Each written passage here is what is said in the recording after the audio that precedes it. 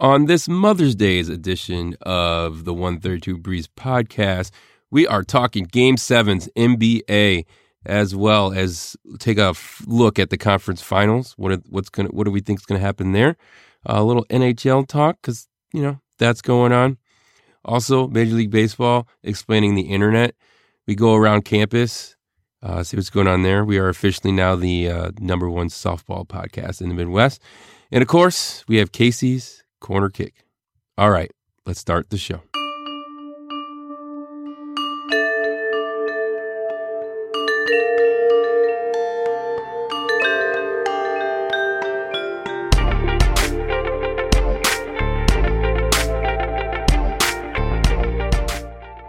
All right, we're back with another episode of the 132 Breeze podcast. As always, this is Marlo, joined by Casey. And Casey, should we start off by saying Happy Mother's Day to all the mothers out there? All the mothers, all the mothers. Happy Mother's Day. Glad you are listening to our podcast. Yeah, absolutely. The number one mothers podcast. Yeah, I'm sure. In the Midwest. Our own mothers probably don't even listen to our podcast, but nonetheless, hopefully they download and are subscribed. Either way, whether or not they actually listen to it.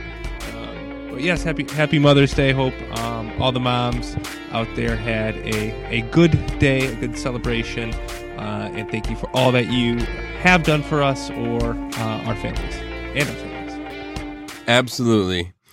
And as a great Mother's Day present to all of them, we had 2 Game 7s. Yeah, we watched 2 Game 7s. It was almost 3. It could have been 3. Should have been 3. We'll talk about that in a little bit. But, it was a day filled with basketball.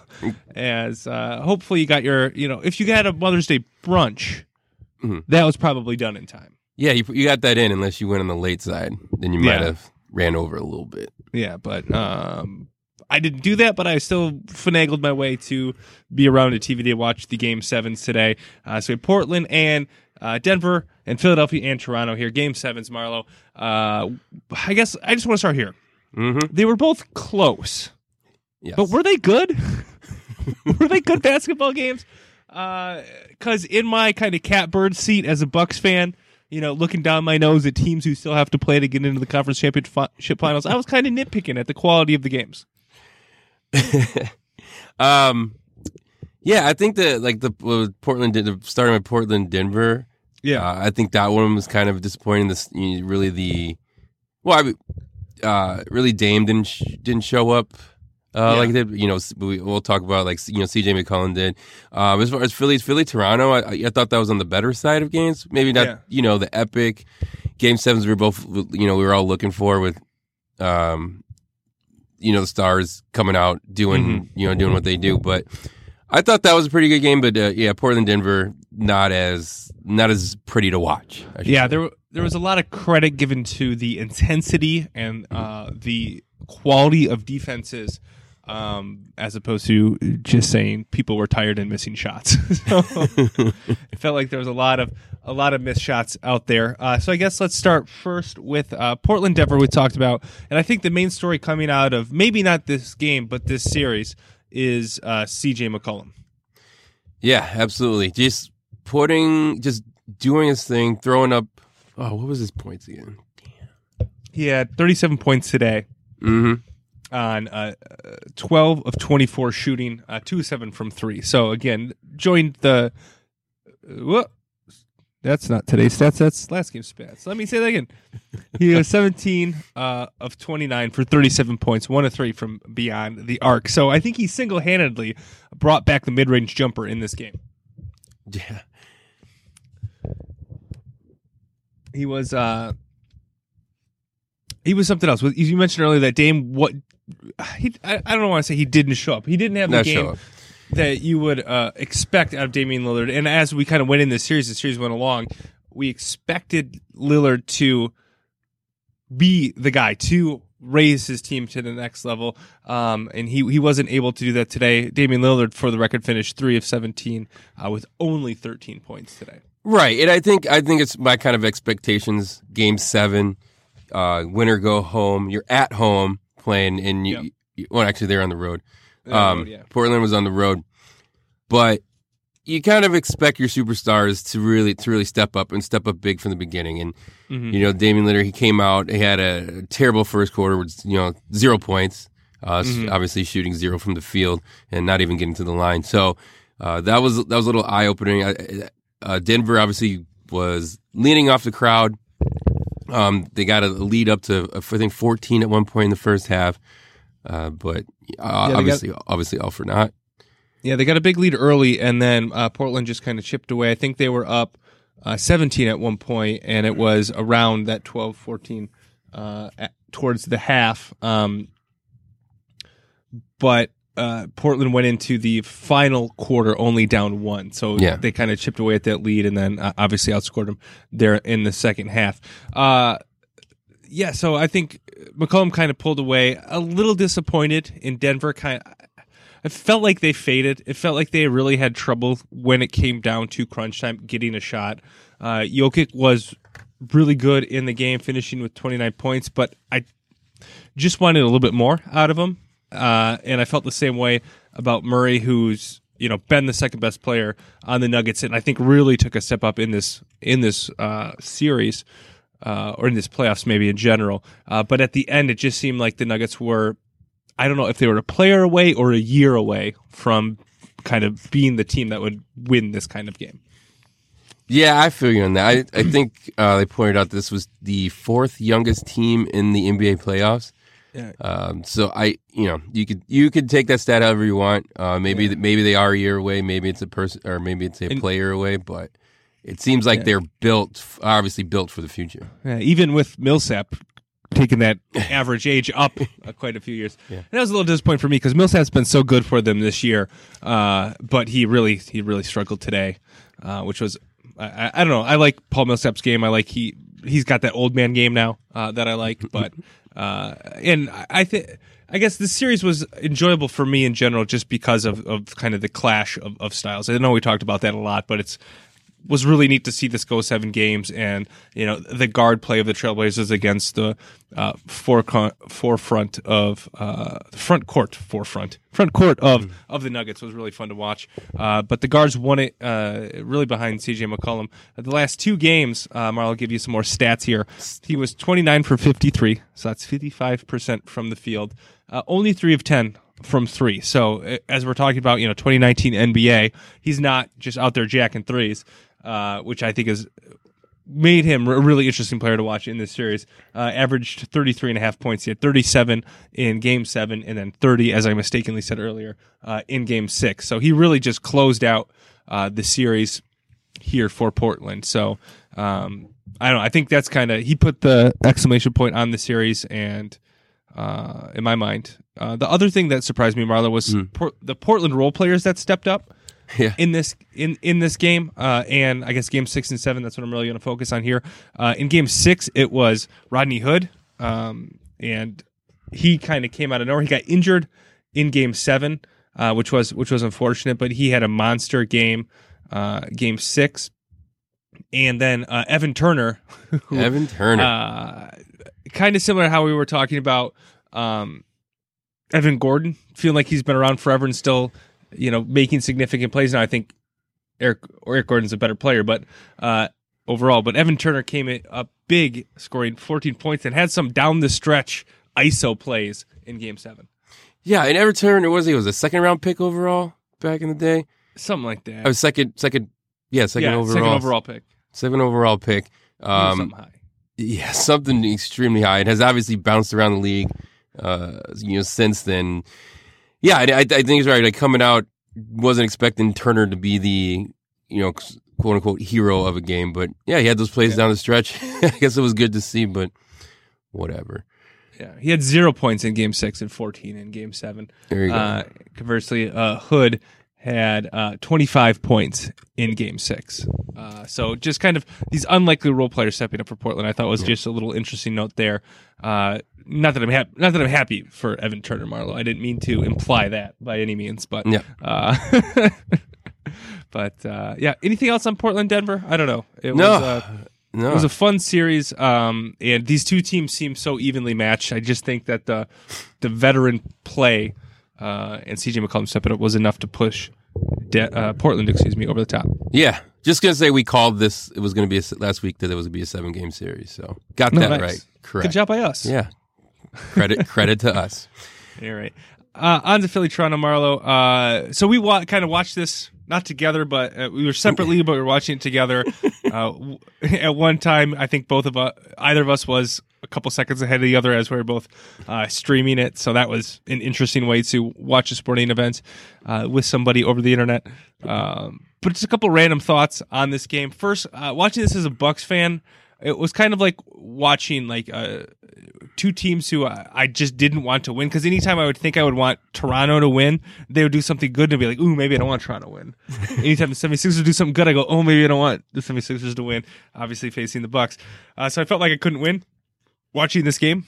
Because if I would have decided that I wanted one or the other to win, that team would win and then beat the Bucks, and I would have jinxed it. So obviously my fandom has that kind of power. Right, but, exactly. You hold that power alone. So that was just a weird kind of way to watch the game. Rooting against Kawhi at the same time rooting against Embiid, and for the same reasons that I don't want them to play the Bucks. So that was kind of weird. But I guess next thought: Nick Nurse, coach of Toronto. Are we liking the bit? His faces and his being this kind of jovial sideline guy, and kind of are you liking that bit that he has going on? No, I never liked the bit. I never liked the. I'm just like the dad next door who's coaching this team. Kind of, I make weird jokes that no one laughs at. Glasses always screwed up. Yeah, no, I don't like it. All right, good. We're on our same old man take. We're not liking it. I don't like the oversold facial expressions, especially when they happen in the first quarter, and it just seems like you're going for just camera reaction. Time. Yeah. He gave a shout out after his third to fourth quarter timeout interview. He gave a shout out to all the moms, so I guess that was nice by him. But focus on the basketball game. It's dude. too much. It's too much. Got a job here. Yeah, too thirsty. A bit much. I don't know. All right, and then let's think it. Toronto Raptors, right? Right. Are they the worst team named after a movie? Because they were obviously came in an expansion team named after Raptors after Jurassic Park. That was the reason they were called the Raptors. Or is it the Anaheim Mighty Ducks? which is by worst team. It's just the name and just the name in general. I guess more ridiculous being named after. I would say. I have to say the Raptors just because it seems so. They made it Toronto. Okay, that's weird. At least like the Anaheim, the Mighty Ducks. Yeah, like you got to give credit. The Mighty Ducks anymore. They're just the Ducks. But yeah, but when they came out, they were the Mighty Ducks. Yeah.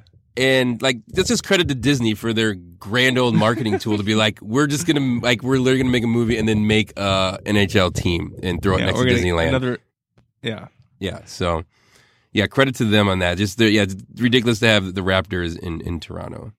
Yeah, I'm gonna go with the Raptors being more ridiculous because as far as I know, there aren't any real Raptors in Toronto. Yes. And there are Ducks in Anaheim. Whoa, I don't know that to be sure, but they're probably Ducks of some kind there. So there you go. That was just another random thought I had. So yeah, there we go. All right, basketball. Out of the basketball, Raptors win. And I guess let's just talk about the end and the shooter's bounce on Kawhi's corner 2 over Joel Embiid.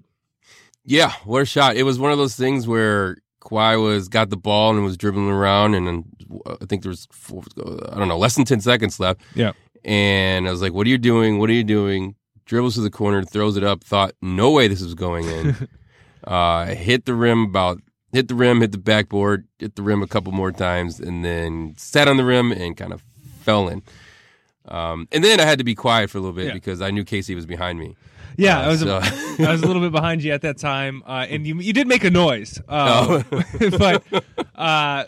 but it was a vague one, and it could have gone either way. So I still wasn't sure what was going to happen. I knew that something was going to happen. Obviously, somebody was going to shoot to either win the game or it was going to go to overtime. But so you didn't give anything away, but I knew that something had happened. It was pretty ridiculous. It was around and out, and the fact that it went in was pretty crazy, especially given Toronto's kind of have they. they have had bad losses. I don't know if they've been heartbreaking, but right. They just don't seem like they ever have gotten real lucky, and this seemed like a lucky bounce to get them through, so I didn't expect it to really happen to Toronto. Per se. I think I said to our listeners, like, Toronto's just going to lose in some horrible, just terrific fashion. Yeah. At some point. So yeah, but they, I guess, fortunately or unfortunately, as I mentioned earlier, I don't know which way to go. They didn't. A little bit of Team of Destiny worry there. But we'll see. And after that shot went in, there was, I guess, a pretty big contrast of emotions between Joel Embiid and Kawhi. Joel Embiid, lots of emotion. Kawhi, none. Literally zero emotion. Pretty par for the course, because Kawhi is just a robot. Goes out there, plays basketball, as boring as you can, and be really effective, and then show no emotions afterwards. Yeah, it was bizarre. And then in the interview, he's just like, I just tried to throw the ball up, and it went in, and there you go. Like, he was doing like practice drills during the summer. It was so bizarre, and I was surprised that Embiid was so emotional. Yeah. I mean, I know he's a relatively emotional guy in the sense that, like, he has kind of ups and downs. He has kind of, when he's doing well and his team is doing well, he has very, energetic and kind of, sassy, would you say, interviews. And then when he's not doing well, he can be very curt. So, the emotions are there. But I mean, it was like he was in college and he was eliminated from the NCAA tournament. His college career was over. I mean, a la Adam Morrison, a little bit. Not that quite that bad, but not that bad. Not sitting on the ground crying about all right. it. Okay. There were man tears going on. I went a little too far. I'll draw it back. But he was. I didn't expect him to be like broken up about it. The way that he was. Yeah, I mean, these guys are people too, Casey. They have emotions, but I think you don't think of Joel Embiid, being such a fiery man. Yeah. Where if you step on a shoelace, he might punch you in the face. To go away, really walking away. It would seem like tears after that loss, but I guess it's been a long road for him. Yeah. No matter how you cut it, and I think. If you turn it back in the season, this was supposed to be the season where they went over the hump and at least made it to the conference finals. Yeah, I mean, he's had to battle a lot of random ailments. Yep. To get to this point, and they kind of went a little bit all in. And maybe this can lead into our where does the 76ers go from here? Trading for Tobias Harris, trading for Jimmy or James Butler, depending on the quarter. To make the push this year, and obviously they didn't get it done. And I think that making the push that they did, trading for those two pieces, really left their bench depleted, and that's where they really struggled. They relied so much on their starting lineup. The bench accounted for a total of 8 points, and basically they played two players off their bench, Scott and Ennis. Monroe came in for a little bit. Monroe got a lot of face time on the bench, by the way, with his reaction to plays as they happened. Greg Monroe, that is. But there's a lot of what do the 76ers do from here? Obviously, Butler is a free agent at the end of the year. I think Tobias Harris is too. And then you're sitting there with Embiid and Simmons, who we're still not sure if they can be their best selves together. It'll be really interesting to see. Do you have any advice for him, GM Marlowe? No, I think they've reached the pinnacle, and it's you can try to hold on a little longer, and maybe you'll break through, but otherwise it's the NBA, and you got to break it up quick and try to start to rebuild. In my personal opinion, I don't think the Jimmy Butler experience, it's just not going to last. Like even if he does come back, like Jimmy can only stay in one situation for so long before it completely combusts.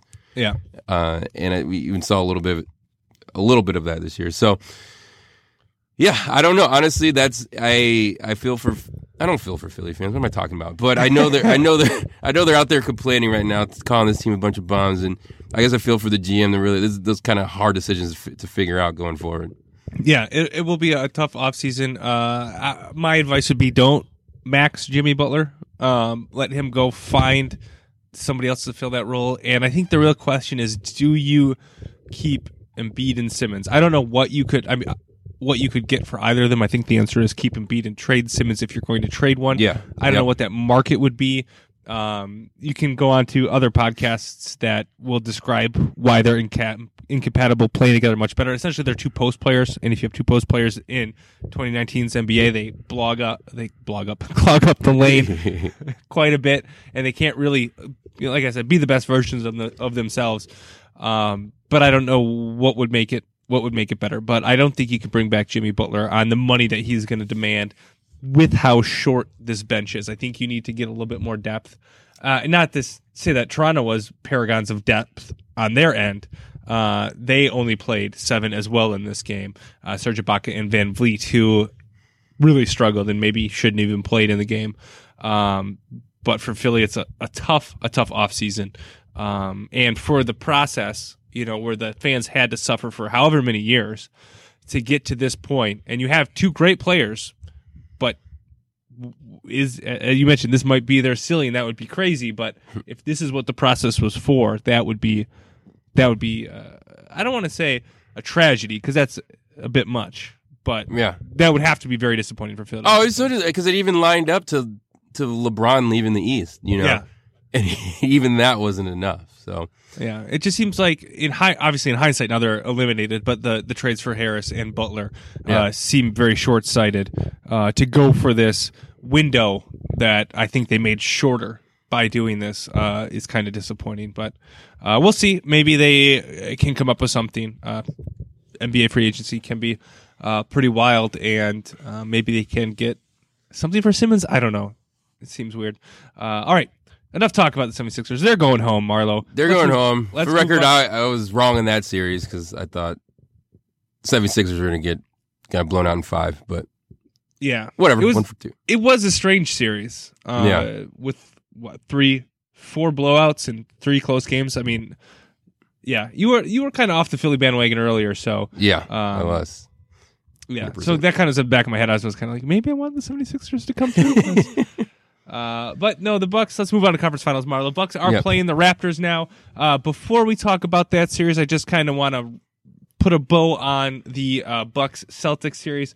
Last time that we talked, the series was still, I guess, not decided. The Bucks had to win a game or two. I don't remember exactly to move on. But the series and the Bucks' victory is kind of cast as Kyrie's / Boston's dysfunction. That was the overriding narrative of the series, which was 2 things. One, it was a lot of fun. It was a lot of fun to watch and be a part of and just more or less blow out the Celtics 4 games in a row, really. None of them were particularly close. It seemed like the same game every time, where it was kind of close for a half, and then Milwaukee just kind of ran away with it in the second half with their extended bench, which I think is going to be, I guess I'll save that for a little bit, but I think is going to be a very big advantage going forward. Just Giannis being the best player in the series. But it was also at the same time annoying because that was the narrative. It wasn't that Milwaukee did anything. It wasn't that the Bucks were good or that Giannis was a great player or that the depth provided answers to counter Boston's players. It was just Boston falling apart. Milwaukee had nothing to do with it, which was a bit annoying. But I think that Milwaukee had a lot to do with it and some crazy stats. Let's just go through some crazy stats, Marlo. Okay, crazy stats. These are courtesy of the Milwaukee Journal Sentinel writer J.R. Radcliffe. So professional journalism, Marlo. We got to cite our sources.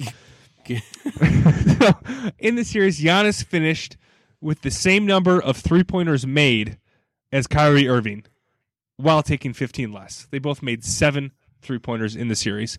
Jason Tatum made as many threes as Penn State's own Tim Frazier. And finally, Pat Connaughton outscored and out-rebound / outplayed Gordon Hayward. I mean, my God, those are some crazy stats and just kind of showed how much Milwaukee controlled this series. And like I said, you can point to all the things that went wrong for Boston, and that's fine. But Milwaukee had to have something to do with it. And with these kind of, how poorly Kyrie shot. Oh, I had another stat for Kyrie in the series. I ignored game 1 because he actually did okay in that game. But I ignored game 1. So to fit my narrative, I changed the statistics And in the next 4 games, so all losses for Boston, he went 25 for 83. He shot 30% from the field and 19%, 5 of 27 from three-pointer, averaging somehow still 19 points. He had a lot of free throws in one game. That's crazy. That's really bad. That's really bad, Marlo. That's really bad. But I can't tell if you are trying to correct the narrative or just put more fuel on that fire by throwing these stats out here. Yeah. No. Well, the narratives exist. I'm not denying the narrative that Boston fell apart and Kyrie was terrible. Yeah. But my point is that they were bad. Milwaukee had something to do with that. Okay. And while they had something to do with it, they just outclass them the whole time. And we're just continually the better team. And I don't think that that's getting enough respect or of the narrative as just like it's just Boston just disintegrated. But I don't know. All right. So the trend continues, Marlo. We said this after game 1. Right after game 1 when Boston blew out Milwaukee in Milwaukee. And Paul Pierce called the series over. That was a great moment. And Bucks Twitter hasn't let him forget that, let me tell you. Well, I'm sure they haven't, but Bucks fans weren't feeling that great about it either after game 1. No, I was very worried, and it did feel at the time. I remember thinking that game felt a little strange from the Bucks. It felt like they weren't ready for that kind of play. They weren't ready for the series, and kind of looking at the stats and the shots that Milwaukee missed. I thought it was a little bit of an anomaly. Obviously, now looking back, it was, but it felt a little like an anomaly. But yeah, you're right. There was a lot of concern going on, but it did continue the trend, Marlo. When that happened, we talked about that the last 1, 2, 3, 4 times a game 1 was won on the road by 15 or more points in the last decade. The home team or the favorite team went on to win the series anyway. And that is now 5 of the last 5 as Milwaukee has done that. So that's pretty cool. Trend continues. I use that as like support. I was like, look, Bucks are still going to win. It's fine. Absolutely. I mean, they basically swept them. I mean, essentially. They just took a game off and then swept them. Apparently the term is gentleman's sweep. Gentleman's sweep. Yeah, 5 games. Gentleman's sweep. Yeah. All right. So now Bucks Raptors Eastern Conference Finals starts Wednesday night. Marlo, what are your expectations, or what are you looking forward to? What do you want to get out of this series? Yeah, I mean, I'm looking forward to see how Kyrie plays against the Bucks. Obviously, more Giannis. I was Kawhi. You mean? Not Kyrie. God. Yeah, we just talked about so much about a lot of Kyrie. A lot of Kyrie. All right, but Kawhi, yes, yeah. Thanks for the God. I wish they were still playing Kyrie. Kawhi, I'm a little bit more worried about. Yeah, Kawhi can be a little bit more worried about. I'm anxious to see if this is when Drake comes out of the woodwork. We start seeing more of him on the sidelines of Toronto. What if he came out in Bucks gear to like jinx the Bucks? Wouldn't that be hilarious? Trying to jinx the reverse jinx. Yeah, that would be good. That'd be a good play by him. Yeah. But seriously speaking, I think it's. I believe you had the Bucks and Raptors in the East Conference Final. I can't remember. Rewind the tape. Sounds right. Sounds right. I think you actually had the Bucks and Raptors in the East Conference Final when we did our in the beginning of the season. Yeah. So credit to you. Credit to you, hypothetically. Yeah, sure. I'll take it. Even if I didn't say that, I'll take it. But yeah, we got a couple stars on a main stage, and this will be intriguing. But I think the Bucks.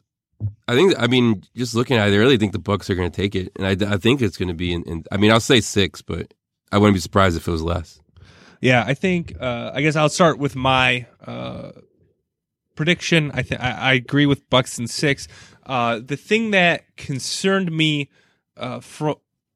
encouraged me. I talked about the Bucks' depth earlier. Connaughton out playing Gordon Hayward. The Bucks have a lot of depth. They have a lot of players who can kind of do different things, come in and play different roles, and change the lineups to alter the game. And as we watch in this 76ers Raptors game, the Raptors don't have a lot of depth. They're not the Raptors of the past where you looked at their depth and went, oh, they can go 8-9 deep. And I know that in the playoffs, the talk is, oh, you shorten your rotation and you go with the guys who, who can perform there. But I think the Bucks have enough guys, Malcolm Brogdon coming back, who can affect the game. And I think in a 7-game series, that's going to play a big role. I think that Toronto had some trouble guarding Joel Embiid in the post when he wasn't suffering from let's say intestinal issues or upper respiratory infections or whatever the heck was going on with him. So I don't really know how they're going to guard Giannis. Maybe they put Kawhi on him, but I think that will create other matchup problems for them. I don't know. I'm feeling relatively confident about this series, and maybe I shouldn't be, but watch out, Bucks Road. I know. Casey is confident. I know. I'm feeling optimistic. I shouldn't say confident. I'm feeling optimistic. I think that I just go back to the eggs that the 70 I guess both 76ers, but the eggs that the Raptors laid in this series. The Bucks aren't laying eggs. I mean, you can say they laid an egg in game 1, but so fine, they laid an egg once. Whatever. They got it out their system. But I think Toronto, they just have a propensity to rely too much on Kawhi, and not the rest of their players don't do enough. And that's how a lot of this game today was. But the Bucks aren't like that. When in game 5, when Giannis was struggling, the rest of the team was that there were other players to kind of pick him up. And I think that they would be able to do that in this series. So that's my expectations and what I'm looking for in this series. All right. So they start on Wednesday. Start on Wednesday. Tuesday is the start of the Golden State Portland Western Conference Finals, Marlo. I guess quick wrap up on Golden State Houston series that ended Friday night with Golden State winning Game 6 in Houston. I guess two things I just wanted to touch base on that. Golden State wins without Durant, who has a calf strain, not an Achilles. Not an Achilles. Yeah. We want to make sure that it's not an Achilles. I think that's been spread around that it's not an Achilles. Let's make sure it's not an Achilles. So it's probably an Achilles. But he got hurt. He got hurt in Game 5, and then after that, they said he was definitely going to miss the next 2 games. If there were 2 games, he was definitely going to be out the rest of the series. Yeah. So I don't even know. I don't know if there's any word if he's coming back. Yeah, I don't know. It was a weird injury. It was a non-contact injury. He shot the ball. Did he shoot the ball? And went to run down the court, and as he pushed off to run down the court, it looked like he got kicked in the leg, which people say is what happens when you hurt your Achilles. But I don't know, maybe also when you do a calf strain. Not sure. Golden State in Game 6 then, playing without Durant, just really more or less reverted to 2015 Warriors. Yeah. And played a little bit more up-tempo game, a little more guard-oriented game. Yeah. I don't know, it was kind of... I don't want to say it was fun. I kind of looked forward to it. You look forward to Game 7? Well, I look forward to Golden State playing that way again, playing without Durant. I liked rooting for Golden State without Durant when it was the Splash Brothers. That was a lot of fun. That was a fun time. Yeah, and it was good times when everyone was a good guy.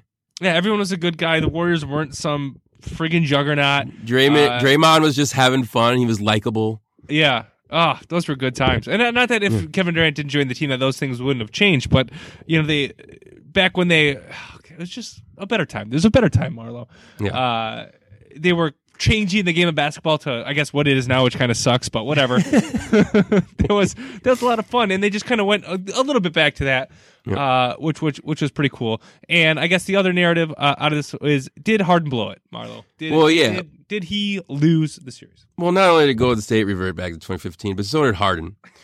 He reverted back to 2015 in a closeout game, and just Harden is obviously a great player, right? Yeah. Obviously deserves all the accolades, all the drawn fouls that he gets every game. Just deserves it all. But for some reason, when it comes to these clutch games, he doesn't show up as a superstar of his caliber, as getting all these accolades should be showing up. And so everyone should come down on him and say, hey, man, you blew it, because everyone is counting on you. You got at least one time, just once. And it has been 0 times where that has happened. Yeah. It seemed like this was his opportunity to finally get over the hump and beat the Warriors. Obviously, that's been the ceiling he's been hitting up against throughout these last couple of years. And I'm not going to say he blew it in Game 6. I think they blew it in Game 5 when Durant went out and Golden State just kind of at home looked shocked. They seemed like they didn't know what to do, and then again they reverted to 2015. But there was like 2 or 3 minutes there where Houston had a window. Harden had a window, and in the last 10 minutes he had 3 points. Yeah, he had the last second layup, and he had a technical free throw. And I know that a lot of people have said, "Oh, well, Golden State was defending him this way, so it was the right move to get rid of the ball." But when you look back at this series now, especially now that that's over in 6, that was their opportunity, and he didn't kind of take the bull by the horns and win the game and, in essence, the series. So that's, I think, where I'm disappointed in where he, quote unquote, blew it. So there, that's my Harden rant. There's our Harden take. I don't know. I want him to get over the hump in one sense, because it would just, narratively, it'd be a good story. It'd be a good career arc for him finally to get over the hump. But I just hate the way that his teams play basketball and he plays basketball, that I don't want him to. So I go back and forth on and whether or not I want him to. They playing against the Warriors, who, that's a whole other set of baggage with it too. I just want somebody to beat the Warriors. Anyway, all right, too much about Houston. Let's move on to Golden State Portland. Starts Tuesday, as we mentioned. What are your expectations of this one, Marlo? What are you looking forward to? Okay, so said this last week. Totally looking forward to all the Curry versus Curry stories. Looking for the stories. Looking for Dell. What is he going to be wearing? What jersey is he going to be wearing? Is he going to wear a split jersey? Is this going to show up in black? Oh. What's going to go on there? Split jersey. That'd be fun. Obviously, the guard play is obviously going to be big in this one. You say we had the Splash Brothers. We got Dame. We got C.J. McCollum. There should be a lot of points scored in this series. Yep. I think that's where we're going. So hopefully it's close scoring with a lot of points and exciting there. As far as picking it, I gotta pick the Warriors. I'm just gonna say it. I'm gonna say in 5, little gentleman's sweep. I said that last time, it didn't work out, so I'm gonna go this time. It's Warriors in 5. Yeah, I think you're right on with the guard play. I think it's gonna what Kevin Durant comes back, because I think it's a completely different series if Durant's back, and not just back playing, but able to play at the level he's been playing. Because I don't think that Portland has an answer for him. I'm just looking forward to that backcourt battle. I mean, those four guards will be a lot of fun, score a lot of points. I want to see if C.J. McCollum can keep this going. I want to see if Dame can return back to who he was in the Oklahoma City series. And if the Splash Brothers will continue to be the Splash Brothers. I don't know. I'm looking forward to it. I think it should be good. I'm hoping it's not, but I think I'm with you. I think Golden State, and again, it depends on Durant. Either way, that's true. With or without Durant, I think Golden State's going to win. Yeah. If it's with Durant, I think it's more like 5 in one game where Dame and CJ go off. If he is not there, I think it's 6 or 7. So I don't know. I guess I'm hedging my bets there a little bit, but I still think Golden State is going to win, because I think that Curry and Clay are better guards in the end. Although I would love to see Dame and CJ prove me wrong. That would be fun. So I'm looking forward to that. It should be fun. Should be fun. I would also either in Denver. I would have been fun if Denver was there too. To provide that kind of counter matchup with the big men that I think Golden State might have struggled with. But I think Portland's the better. If you want to see Golden State lose, I think Portland's the better matchup. Even though we just said they're going to win in 5, lose in 5. Yeah. Oh well. All right. Non-playoff stuff, Marlo. There are other things in basketball outside of the playoffs. Yeah. Big story coming down yesterday. The Lakers have a coach. Yeah. After 80 people decided that they won't want to be coach, including Ty Lue. And I felt like when Ty Lue is telling you no, telling LeBron no, then you're in trouble. So we got Frank Vogel. Yeah. Taking the reins in LA. Frank Hollywood Vogel. You know him. Yeah. 1-0 at Indiana, and even more nothing at Dallas. Nice. I mean, he didn't win. Sure, he didn't win like titles or anything. I think he's. So we'll move on. We'll talk about the second half of this in a second. Let's focus on Vogel. Yep. I think it's an okay hire. I think he's coached before, so he has kind of the veteran chops to kind of. I don't want to say get through to LeBron because I'm not sure anybody's going to get through to LeBron. But he has a level. He's done it before. He has some sort of level of respect there, and I think he's a good enough kind of tactical coach. And I don't see much of a difference between Ty Lue and him as far as like their ability to coach. I guess Ty Lue's just better friends with LeBron, so that's why you'd think it'd be better. Yeah. For that, but I think it's an okay hire. And the other names that they were throwing around there, I think, were even worse. So to get him out of it, I think is fine. I think the bigger problem is the prominent assistant they hired, Marlo, in Jason Kidd.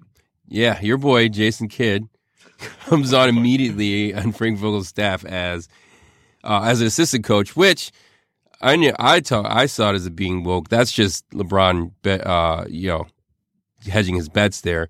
And he was able to tell Kidd, hey, if you come aboard, like you'll probably be the coach by December if this isn't working out. Probably. I don't know. Jesus. Joe, problem number one with this. Jason Kidd has a decorated history of getting in power struggles in places he is. In New Jersey, he got in a power struggle with the GM. Forced his way out of there, came to Milwaukee, and just didn't. Well, one, wasn't a good coach in general, and two, constantly conflicted with upper management. And now you're putting him in a situation where he's, I guess, in this power struggle, third in command, and you think Frank Vogel is going to be able to handle that? What a toxic situation to put him in, especially if he's LeBron's preferred choice. You're putting the guy who third in command. Let's just say third in command. I mean, GM, head coach, assistant coach, right? So he's third in command there. If you want to put LeBron in there, so he's fourth in command. LeBron, GM. I mean, that's just it's just a powder keg of dysfunction that you're inviting on yourselves.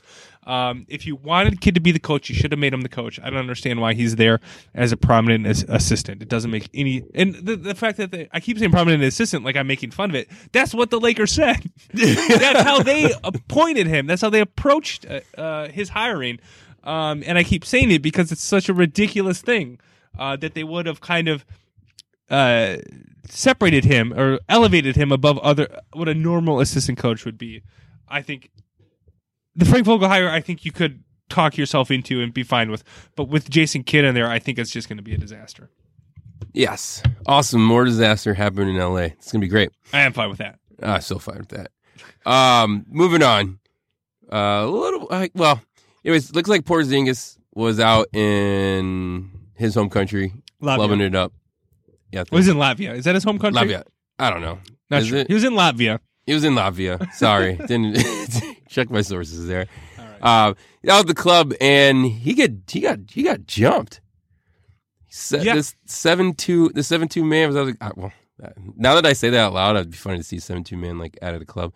The club, and apparently he got, by multiple reports, he got jumped pretty good. And I think we saw it on Twitter from some eyewitness video that it looked like someone got him pretty good. Yeah, he was. It looked like cut above the eye, and had a ripped shirt. And we were kind of talking about how does 7'2" guy get punched in the face? Like, yeah, what kind of jump puncher, high flailing uppercut or whatever got him? And then they said his shirt was ripped, and if you look at it, it's like right around his chest. It looks like it was pulled. I think somebody pulled him down and then punched him. That's unbelievable. It's crazy to think about. He is from Latvia. Nice. Wikipedia official. All right. So he was back in his home department. Yeah. Really weird. I don't know. Yeah, who's fighting 7-footers? I don't know. Not me. Yeah. Can't reach that high. Just can't reach that high. Yeah. Hope he's all. I think he's all right. Hope everything else turns all right. Yes. Be careful. Be careful. Also, it was like light out. Oh yeah, he was. Yeah, it looked like he was partying deep. He was partying deep. So you think it was in the morning? Yeah, I think he was partying through the night, And okay, it wasn't. He wasn't there just like watching some afternoon soccer or something. And maybe no, all right. I don't know. Through the night, probably Through the night. Everybody else wasn't really dressed up like they were just there for like, doing a little day drinking. It did. They didn't look like they were out overnight on the town. So, all right, fair enough. All right, Marlo, I think we have done enough. We with the NBA. Okay. We've jumped up and punched it in the face, and now we're moving on to NHL, Marlo, which we'll talk considerably less about. Conference finals. Boston up 2 over Carolina. I have announced that I'm rooting for Carolina, and then they went out and lost the first 2 games. I will say on the road, so there's still time for them to come back in the series. And our San Jose Joe Pavelski Sharks are up 1-0 on St. Louis. I think they won 6-3 or something crazy like that. So conference finals are underway. Are you feeling it yet, Marlo? Yes, I'm feeling it because I tuned in the San Jose St. Louis. But there was already too many goals scored. But I was excited. to start watching it. There were so many goals. Yeah, there's so many goals. I was excited to go. So I'm I'm in. As long as I'm riding with San Jose in the West. Yeah. Going with Carolina in the East. You gotta come back. Gotta come back. Sick of Boston. No more Boston. For sure. And I guess Carolina San Jose would be a pretty bad matchup for the NHL, but probably Carolina St. Louis would be worse, right? As far as eyeballs. Yeah, Carolina St. Louis would be. At least I think. Yeah. All right. NHL, good stuff. Make the games more interesting. We'll tune in a little bit longer. Yeah. Although I tuned in and saw the flurry of goals. There was like 3 or 4 goals in like 4 minutes. It was crazy, and seemed a little bit weird. But that's NHL. On to baseball. I don't really want to talk about baseball, Marlo. Mainly the Brewers dropped another one to the Cubs today, so they lost the series 2-1.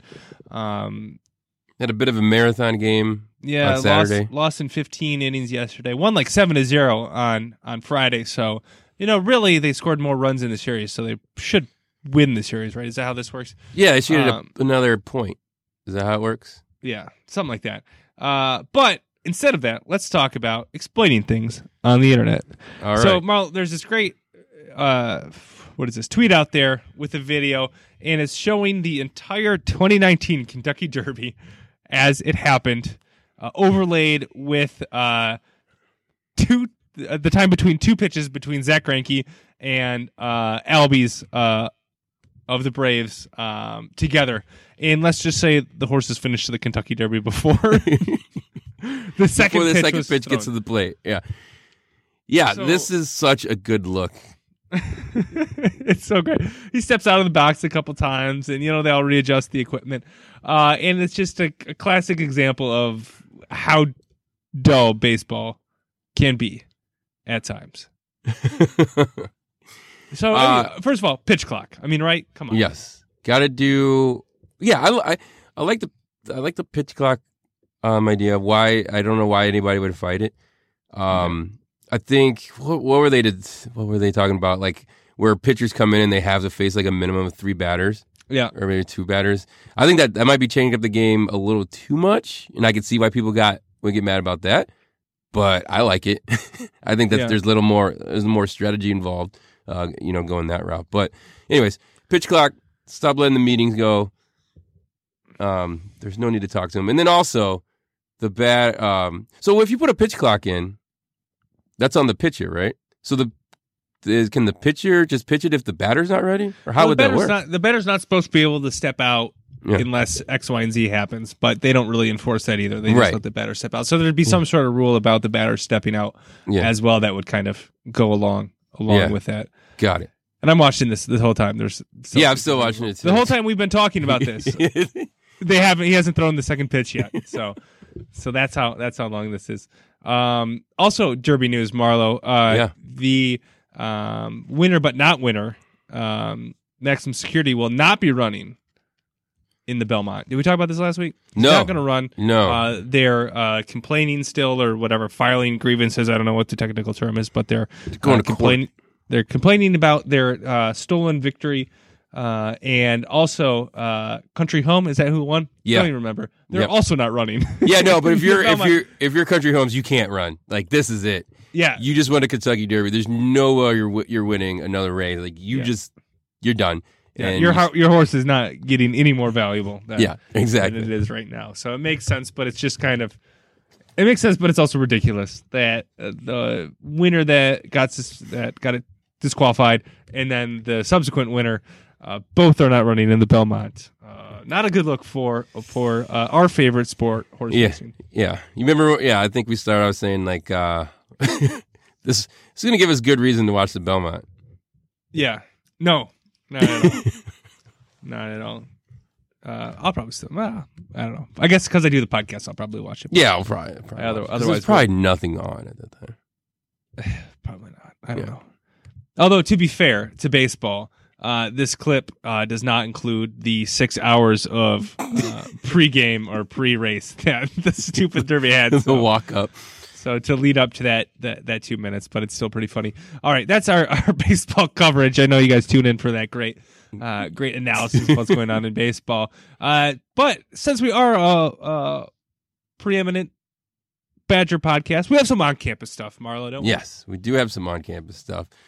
It was graduation weekend this weekend, Casey. Yeah. So first, big ups, congrats to all the new grads. Welcome to alumni life. Yeah. It's wait. Let's say better. It's not as good. You made a mistake. Go back. Yeah, keep going to school. I hope this is only your first degree because just go back. Just keep going back for more. But you're all full of excitement, and the world looks so in front of you, and everything you can do right now, and it's going to hit you right in the face really fast, really fast. So just go back to school. Go back to school. But congratulations. We're very happy for you. Yes, congratulations. So, anyways, since it was graduation, our boy JJ Watt was back in town because he was giving the commencement speech. It seemed like he was all over town. Yeah. Like, came in, talks like the graduating athletes at their little function, right off the plane. Was with Barry at Mickey's. Nice. Has been seen in other places, but seemed like he gave a pretty good commencement speech. I don't know if you saw it at all. I just saw kind of the 2-minute highlight that the university put out, but it seemed pretty cool. Yeah. Who was your commencement speech person, Marla? We had a Wisconsin State Supreme Court Justice do ours. Nice. So not that exciting. I had the Scott Van Pelt winter one. Damn it. That's so cool. It was great. I don't think I went, but I didn't go.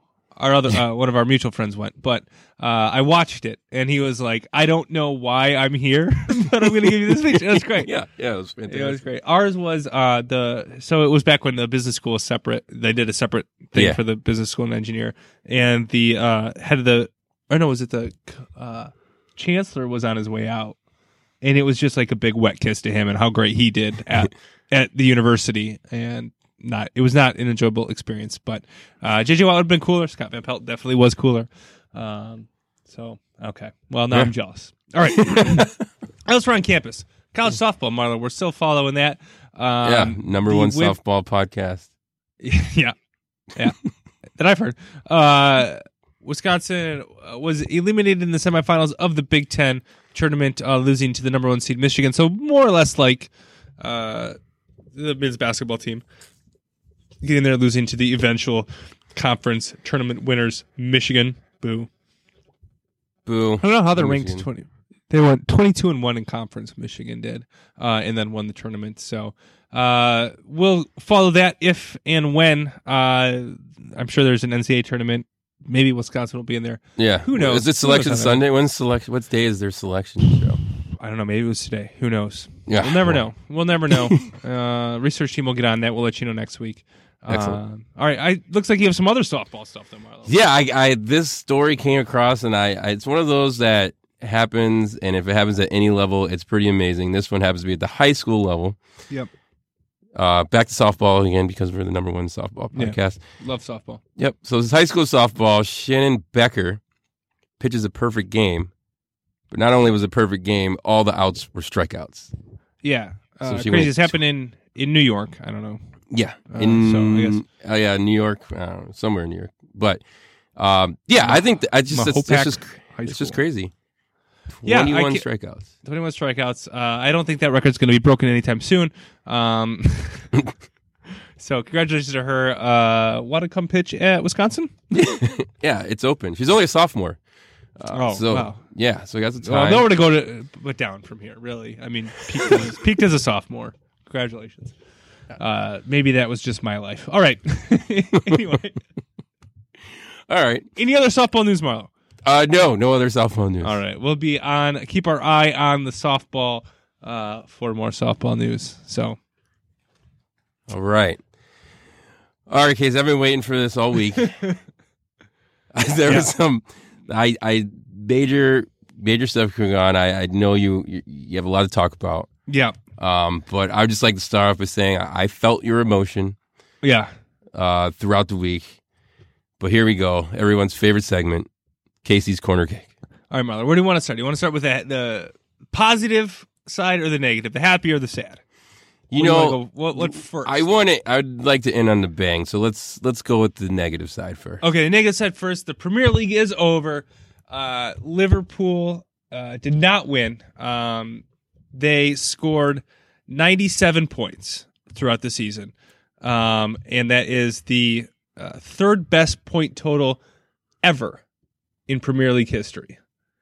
And they didn't win the title. It's crazy. It's also like third best or fifth best in European history too. They win the title. It's really a testament to Liverpool and how good of a season they had. They lost one game out of 38 games this season and didn't win. It's still, I guess, maybe a little bit hard for me to wrap my head around that. Manchester City won the league with 98 points, so just one more. It really came down to Manchester City beat Liverpool. I think it was like January 3rd, something like that, which gave the edge to City throughout the season. That was one game that Liverpool lost. I'm still a little bit in the mode of how great this season was, how fun this season was as a Liverpool fan. And the fact that they could only lose one game is just astonishing. How many last-second goals just to get draws or to win games they had. It was a really fun season. And the thing I think that made this title race and why I don't feel so crushed by finishing second is the way the way the title race went, the way both teams finished. Liverpool and Manchester City combined, they played 18 games since the second week of March. They won them all. They scored combined 44 goals and gave up 10 combined. And they trailed in those games for only 41 minutes. I mean, this was a title race where both teams did everything they could to win. I can't sit here and look back. I have to go back to that like January 3rd game to kind of go, what could we have done differently? Normally in games and normally in these kind of races, you look at something and go, if this thing had gone differently, something would have changed, but both teams kind of did what they had to do. I mean, I can go back, to that much earlier in the season and kind of think about it and contemplate what could have gone differently. But it's just so far removed, and the quality which with both these teams played made the title race so fun and frustrating and enthralling that it's, again, maybe this is just because it's new, and maybe it's because I'm not over there in Liverpool and I'm not like living and dying with this, but it just was. It's crazy to be a part of, and it sucks that they took second. But my God, what a season! The fun, the way this team plays was so great. And I guess luckily there is still one more game for them, and that will take us to Champions League. And my God, Marlo, what a 2 games in the Champions League! We sat here last week, and I said it's pretty much over. Barcelona's up 3-0. And Ajax is up 1-0 coming back home. And both of the... sure, I thought that Tottenham might be able to get a result. Never in my wildest dreams did I think that Barcelona would lose to Liverpool. But that they did. Not only that, they lost 4-0. Liverpool with just an amazing game. They came back to Liverpool playing at Anfield. The intensity that Liverpool played with was amazing, and just the fact that they were able to put it together and maintain that for 90 minutes was something else. Not only did they do that, they were playing without their two of their three best goal scorers, Mo Salah and Roberto Firmino. Neither of them played, so in their place you had Shaqiri and Origi, who this time last year were playing on teams that were about to get relegated. And they scored 4 goals on Barcelona. And kind of the cherry on top was the way in which the last goal was scored. Trent Alexander-Arnold is taking a corner kick. He starts walking away, realizes that Origi is the only one paying attention. This is in like the 86th minute of the game. Runs back to the ball and crosses it while no one in Barcelona is paying attention. He slots it into the goal. It was like a playground type goal that happened like in the crucible of a Champions League semifinal in a desperate moment. It's so unlikely, and it just kind of capped off this incredibly unlikely result with this incredibly unlikely play. And I'm watching this at work, working at work.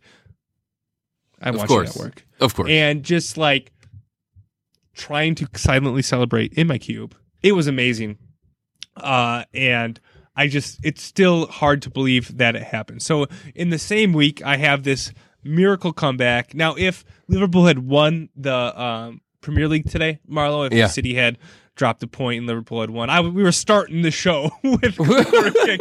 That's what was going to happen. Unfortunately, it didn't happen, but I can still, I guess, unfortunate for everybody out there, it did not work out that way. Yeah, well, they still get this at the end. Maybe it's better for everybody. That way they don't have to listen to it if they don't want to. But Liverpool, I mean, it's going back, the celebration with the fans, Mo Salah coming down in a never give up t-shirt as he watched his team come back, the top goal scorer on the team, probably their best player, come down and celebrate. Them lining up, singing with the fans was an amazing atmosphere. Anfield, the whole game was an amazing atmosphere. I liked on Twitter the radio announcers. There was like a kind of highlight compilation of the radio announcers, which I feel like it'd be hard to listen to soccer on the radio. Like it's just kind of like that'd be really a tough. Flow game. But maybe you'd get used to it. I mean, we listen to basketball on the radio, and that's a flow game like that. But I don't know. It'd probably be pretty hard. But they're going nuts, and they can't believe it. It's just so cool to kind of see the atmosphere and see them react. It was so, like you mentioned, so much emotions, and then not only to win 4-0, but to do it against Barcelona, to do it against Messi. Barcelona just, they just played, Tim, they played like they had a 3-goal lead, and then they never got into second gear or into first gear. They never moved. They just got overrun by Liverpool, and you just thought there'd be a moment where Messi or Barcelona just kind of turn it on, and to Liverpool's credit, they never let that happen. I think it was in the 61st minute, it was 3-0, and the announcer goes, "This is like men against boys out there, and the boys are Barcelona." It's just like, I wrote that down as I was watching that. It was just like a mind-blowing moment. Like, holy crap, the team that I root for is massively outplaying Barcelona with Messi. It was something else. And maybe that's, again, why I'm taking the title race runner-up result so well, is that I have this in the back of my mind, and that kind of euphoria of that with the Champions League final kind of in the horizon, which will be on June 1st. June 1st coming up here, so big day there. They will be facing Tottenham, Marlo. So quickly on Tottenham and Ajax, I probably won't go on as much about this. So coming off of a Liverpool comeback of 4-0, Tottenham winning the game, trailing 0-1, and they had given up 2 first-half goals. So they were down 3 at halftime. And I think I'm going to say I enjoyed the Liverpool comeback more. That's the team I root for. I thought it was amazing. But I think the Tottenham comeback was more impressive. I don't know. As impressive. Let's go as. I want to say as more. Impressive. It's the reason I hesitate on more is because the Liverpool one was against Barcelona, which is a much higher. It's a next level of club over kind of the rest of whoever is playing here. Tottenham was against Ajax, who Ajax has a great history, but they're not Barcelona. However, Tottenham's comeback came after half. they came back home. They came to their home field where, I mean, there's like a mythology almost to, a mystique to Anfield where Liverpool plays, that this seemed like it could, on the periphery be possible. But Tottenham was down 3-0 on the tie in Ajax. And to come out and do the tactical changes, or even just the mentality changes that they had to do. Oh, speaking of mentality, after the Liverpool victory, Jurgen Klopp's getting interviewed, Liverpool's manager, and he interviewed him about something and he did this it was great. He goes, looks at his watch and goes, "It's 10 after 10. I think all the kids are asleep. Our guys are effing mentality giants," or something ridiculous like that. It was fantastic. Look it up. It was great. Called them effing mentality giants, but he actually said the swear word, which I won't. We're a family podcast, Marlo. Moms listen to us. We established that earlier. All right, Tottenham to come back and score 3 goals. They scored the third goal in so there was 95. There was 5 minutes of stoppage time, so in the 95th minute and 10 seconds, and it was literally their last chance. They hoof the ball forward. It gets brought down over to Dele Alli off of somebody else, and Lucas Moura scores it at the last breath of the game to move on. Ajax is stunned. They're falling over on the field, of exhaustion and being upset. It was an amazing, amazing comeback. And the fact that these two happened in the same week, 2 days apart, is unbelievable. And I don't think you could, as the saying goes, you can't write scripts like that. Is unbelievable. Now, Tottenham and Liverpool play on June 1st for the Champions League final. It's amazing that Liverpool is back there again after losing last year in the final. But I think it's more amazing that Tottenham, the club that they have, they historically didn't buy anybody. Historically, that's not the right word. They let's go with historically. Historically didn't buy anybody. I can't think of the word. Shoot. Anybody in this transfer window. They have a severe lack of depth on their team. And their star player, Harry Kane, has been out for the last couple weeks. And for them to maintain Champions League top 4 place within the league and get to this Champions League final is a real testament to their players that they have and to their manager, Pochettino. And it really sets up a final in which two of my favorite managers, with Jurgen Klopp, obviously, for Liverpool, and Pochettino for Tottenham, are facing each other, and two managers who seem like they brought their clubs up a level. So that it's definitely going to be a final to watch June 1st, as I mentioned a couple times. Now, I'm looking forward to it. I think Liverpool should have the upper hand. I think Liverpool should win. I'm obviously biased, and that's what I want to happen. But they've played twice this year, and Liverpool hasn't lost to Tottenham. So, God, I hope that continues, because it would be almost worse to lose to Tottenham. So, that's it. That's the corner kick, Marlo. All right. The emotions this week, the highs and the lows. Yeah.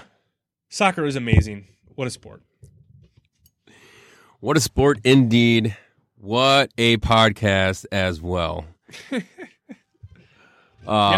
Good one. Yeah, that was a good one. That was it. That's going to do it. But as always, guys, get those 5-star reviews in. Let us know what you like, what you don't like. But before to do 5 stars first and then write a review. As always, you can find us on Twitter at 132breeze, myself at MarloJR, Casey is at Prof Badger Fan, or Prof Badger Fan. Yeah. You got it. Got it. Yeah, got it. All right. That's it. Happy Mother's Day again. Yep. That's it for me. Casey, you got any last words? As always, until next time, I hope all your favorite teams win all the sports.